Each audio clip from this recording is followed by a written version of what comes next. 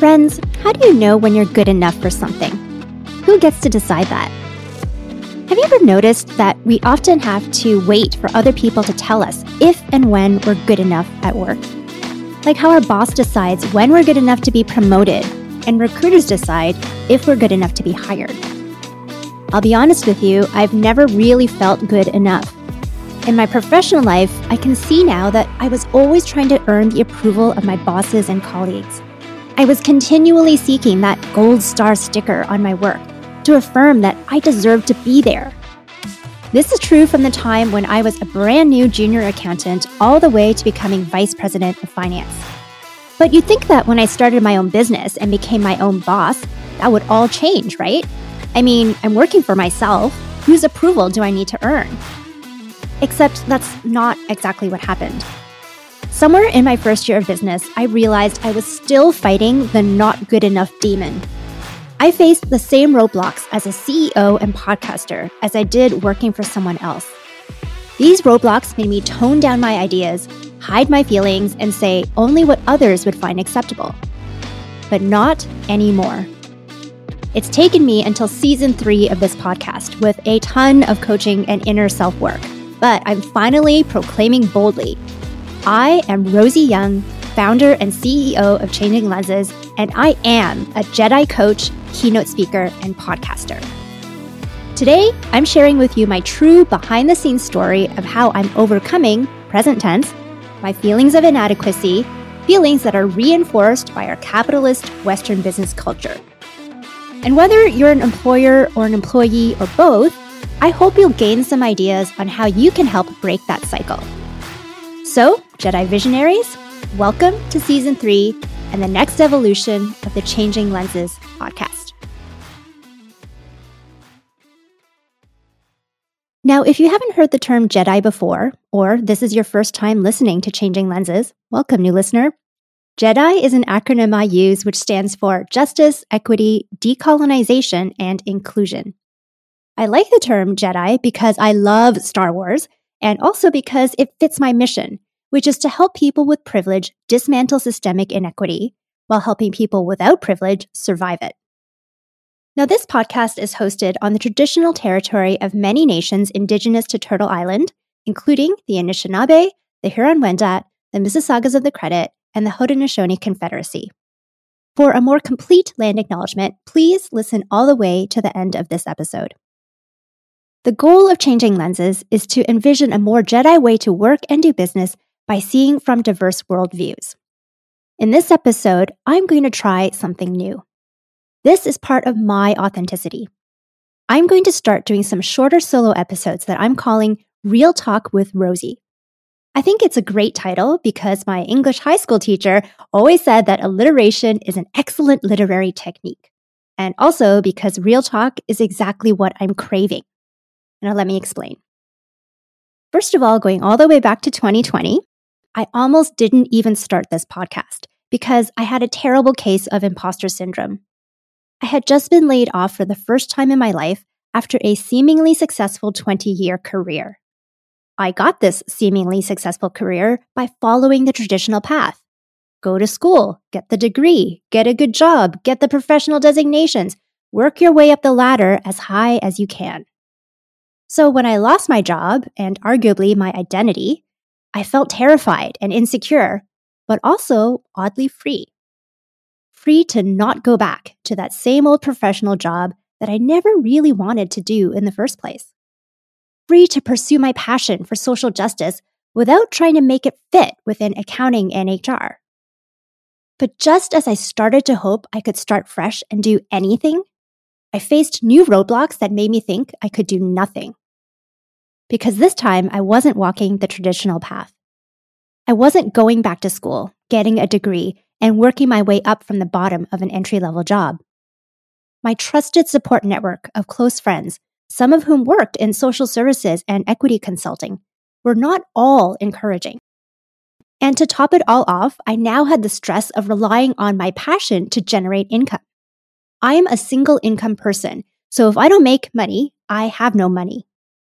I had to figure out a way to do what I believe while selling what I believe. Now, if you're an employee working for a company, maybe you think you're in a different boat and the obstacles I faced don't apply to you. But actually, what I learned through my entrepreneurial journey is that I had the same roadblocks and issues while I was a full-time employee too. I just didn't recognize them at the time. They may look a little different on the outside, but at its heart, they stopped me from authenticity in the same way. Here's an example. I mentioned imposter syndrome earlier. If you haven't heard the term before, I like this super simple way of describing it on the website verywellmind.com. It says, imposter syndrome refers to an internal experience of believing that you are not as competent as others perceive you to be. The experience of feeling like a phony, like you don't belong where you are. End quote. In a work context, it can happen to people who've taken on a new role, maybe as a new hire or promotion, but they're scared they won't perform up to expectations because they're not really as deserving or prepared as others think. Well, in my case, I didn't even reach the level of imposter syndrome at the beginning because I wasn't even told that I was competent or capable. I had chosen a role for myself to be a Jedi visionary, and people close to me were saying, "Who do you think you are?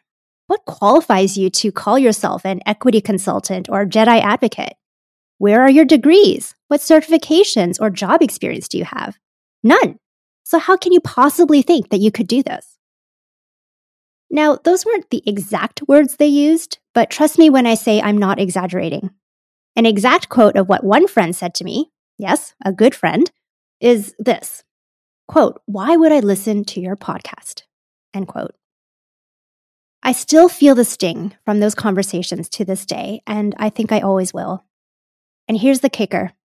They were and still are my friends, and they weren't trying to hurt me by what they said. They love me and were trying to help me. How?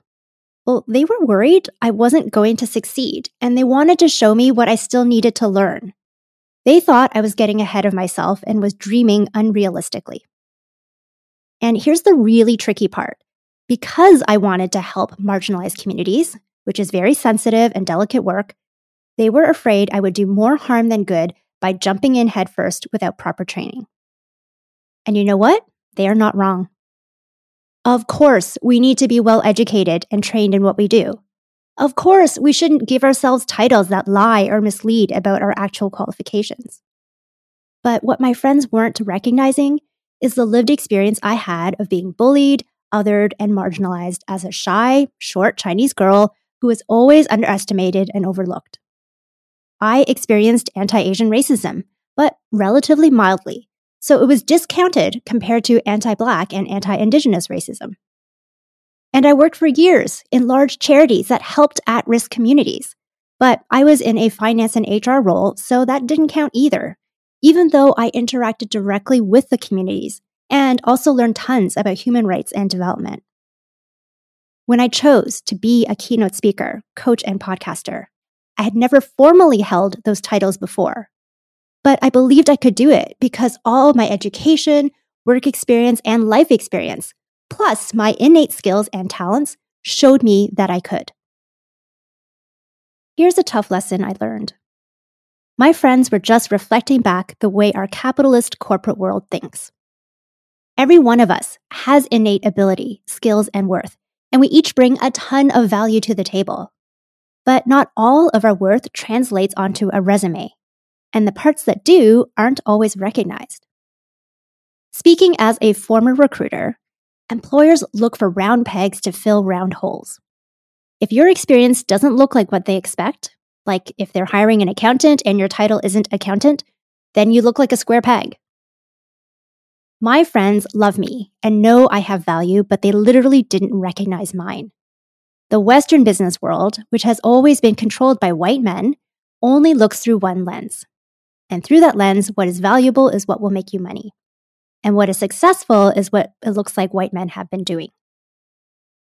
Traditional education and job experience is easy to understand because it's so systematized now that recruiters and companies think they know what they're getting if a person has certain letters behind their name.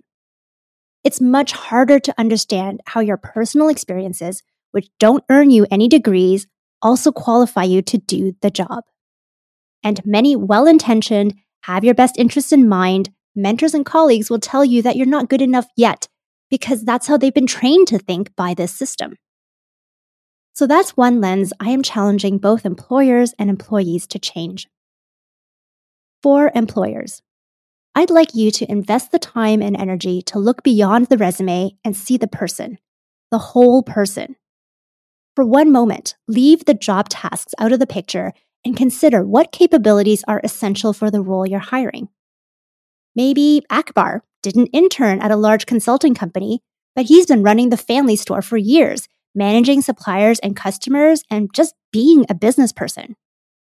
Maybe Chenhua doesn't speak perfect English because she immigrated here as a foreign student, but she has incredible analysis and insight in complex business deals and deserves to manage her own portfolio of clients. Employers, can you change the traditional criteria you're using and see the value that people really bring instead of what you expect them to bring? For employees, I'd like you to do the same thing, which is actually even more challenging. I know because I've been there.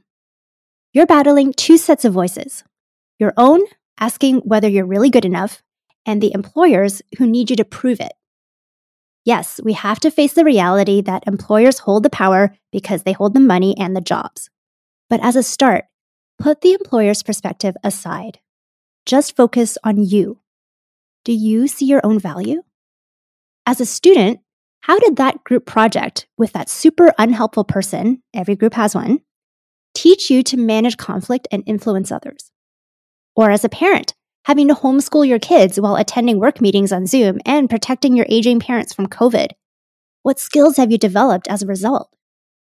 Or you, frontline grocery cashier, restaurant server, flight attendant, facing constant COVID risk and financial instability from lockdowns. How has your inner strength, courage, and general ability to do hard things prepared you to take on the dog-eat-dog capitalist culture? Now, please don't get me wrong. I am not saying that all employers and recruiters are the same or that they never see inherent value in people. I'm also not saying that every employee must have imposter syndrome or should change and get a corporate job. I do hope it's generally understood that in my podcast, which focuses on inclusion and celebrates diversity, people and organizations are unique and generalizations will not all apply to everyone. This is another hard lesson I had to learn. When I first started podcasting and speaking, I really censored myself because I was afraid of offending people and turning away potential clients by coming on too strong. I was also still influenced by my friends' opinions, which made me approach guest interviews with a "I know nothing, you know everything" attitude. This shows how marginalization and discrimination goes beyond exclusion and leads to censorship. I'll leave you with these parting thoughts. You are worthy. You are good enough, exactly as you are. And you already have the capability to do anything and everything you decide to do. Does that mean you don't need any more training or experience? Definitely not. But you don't need anyone's permission to do what is right for you. You don't need to have done something before in order to do that thing now. If you're looking for affirmation or approval from your boss or colleagues or family or friends before you take a leap of faith, you may be waiting a long time. You might get it right away, you might not. My experience is not the same as your experience. But here's the point. It's nice to have approval, but you don't need it. You can do it, whatever it is. The only approval you need is your own. To get there, what you do need is discernment, wisdom, self-awareness. No one will know you as well as you know yourself, but knowing yourself takes work. I did not get here on my own. I've had years of therapy, coaching, spiritual direction, informal and formal mentorship. I'm very blessed to have had these supports in my life. And if you'd like to have your own coach and cheerleader to support you, that's what I'm here for. Please send me a DM or email me at hello@changinglenses.ca. With the help of these supportive communities and my own inner work, I can now say to you that I am a Jedi warrior. I look back at my life and I see my transformation from Jedi follower to Jedi visionary to Jedi warrior. These are not scientific data points on some empirical scale. It's my own description of the path to social justice, belonging, and authenticity that our world is craving. And because you're here listening to this podcast, you're on the same path. We're in this together. I am so thankful and amazed by this Jedi community that's connected by our shared passion and values. Maybe you're a Jedi follower, aware of some issues and wanting your lens changed to see more. Maybe you're a Jedi visionary, already having diverse lenses and seeing the possibilities for change. You'd like to take the next step and find a way to act on what you're learning. Or maybe you're a Jedi warrior, armed with an arsenal of tools and knowledge to fight for social justice. Fighting doesn't mean violence. In this context, I'm talking about engaging with opposition, defending our position, and advancing our cause. It's also about protecting and advocating for people who can't do that for themselves. We'll keep exploring this Jedi path, which, by the way, is not linear, and these images of follower, visionary, and warrior, of which, by the way, one is not better than the other.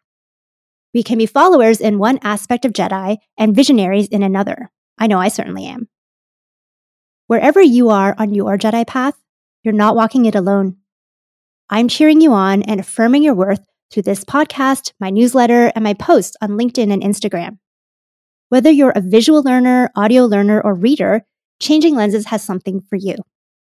You can find links to all my free resources and subscribe to whichever format suits you best straight from my website, which is www.changinglenses.ca. The full show notes and transcript for this episode will also be there under the podcast page. So, Jedi friends, thank you so much for being here today. In this episode, I gave you the real me, and I hope you feel empowered and encouraged to give the world the real you, not because they deserve it, but because you do.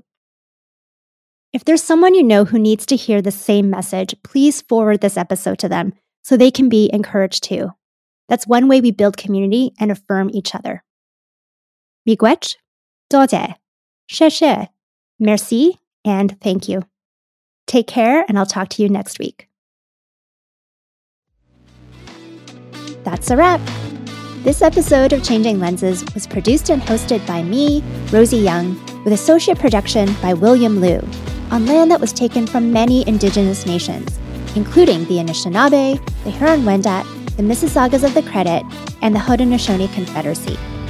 Today, it is still the home of many diverse First Nations, Inuit, and Métis people, with whom I seek to reconcile by learning the true history of colonization, including things that seemed legal and honorable, like treaties, but were often marked by fraud and coercion. I'm changing my lens by learning to see land, creation, even business and economy through Indigenous worldviews.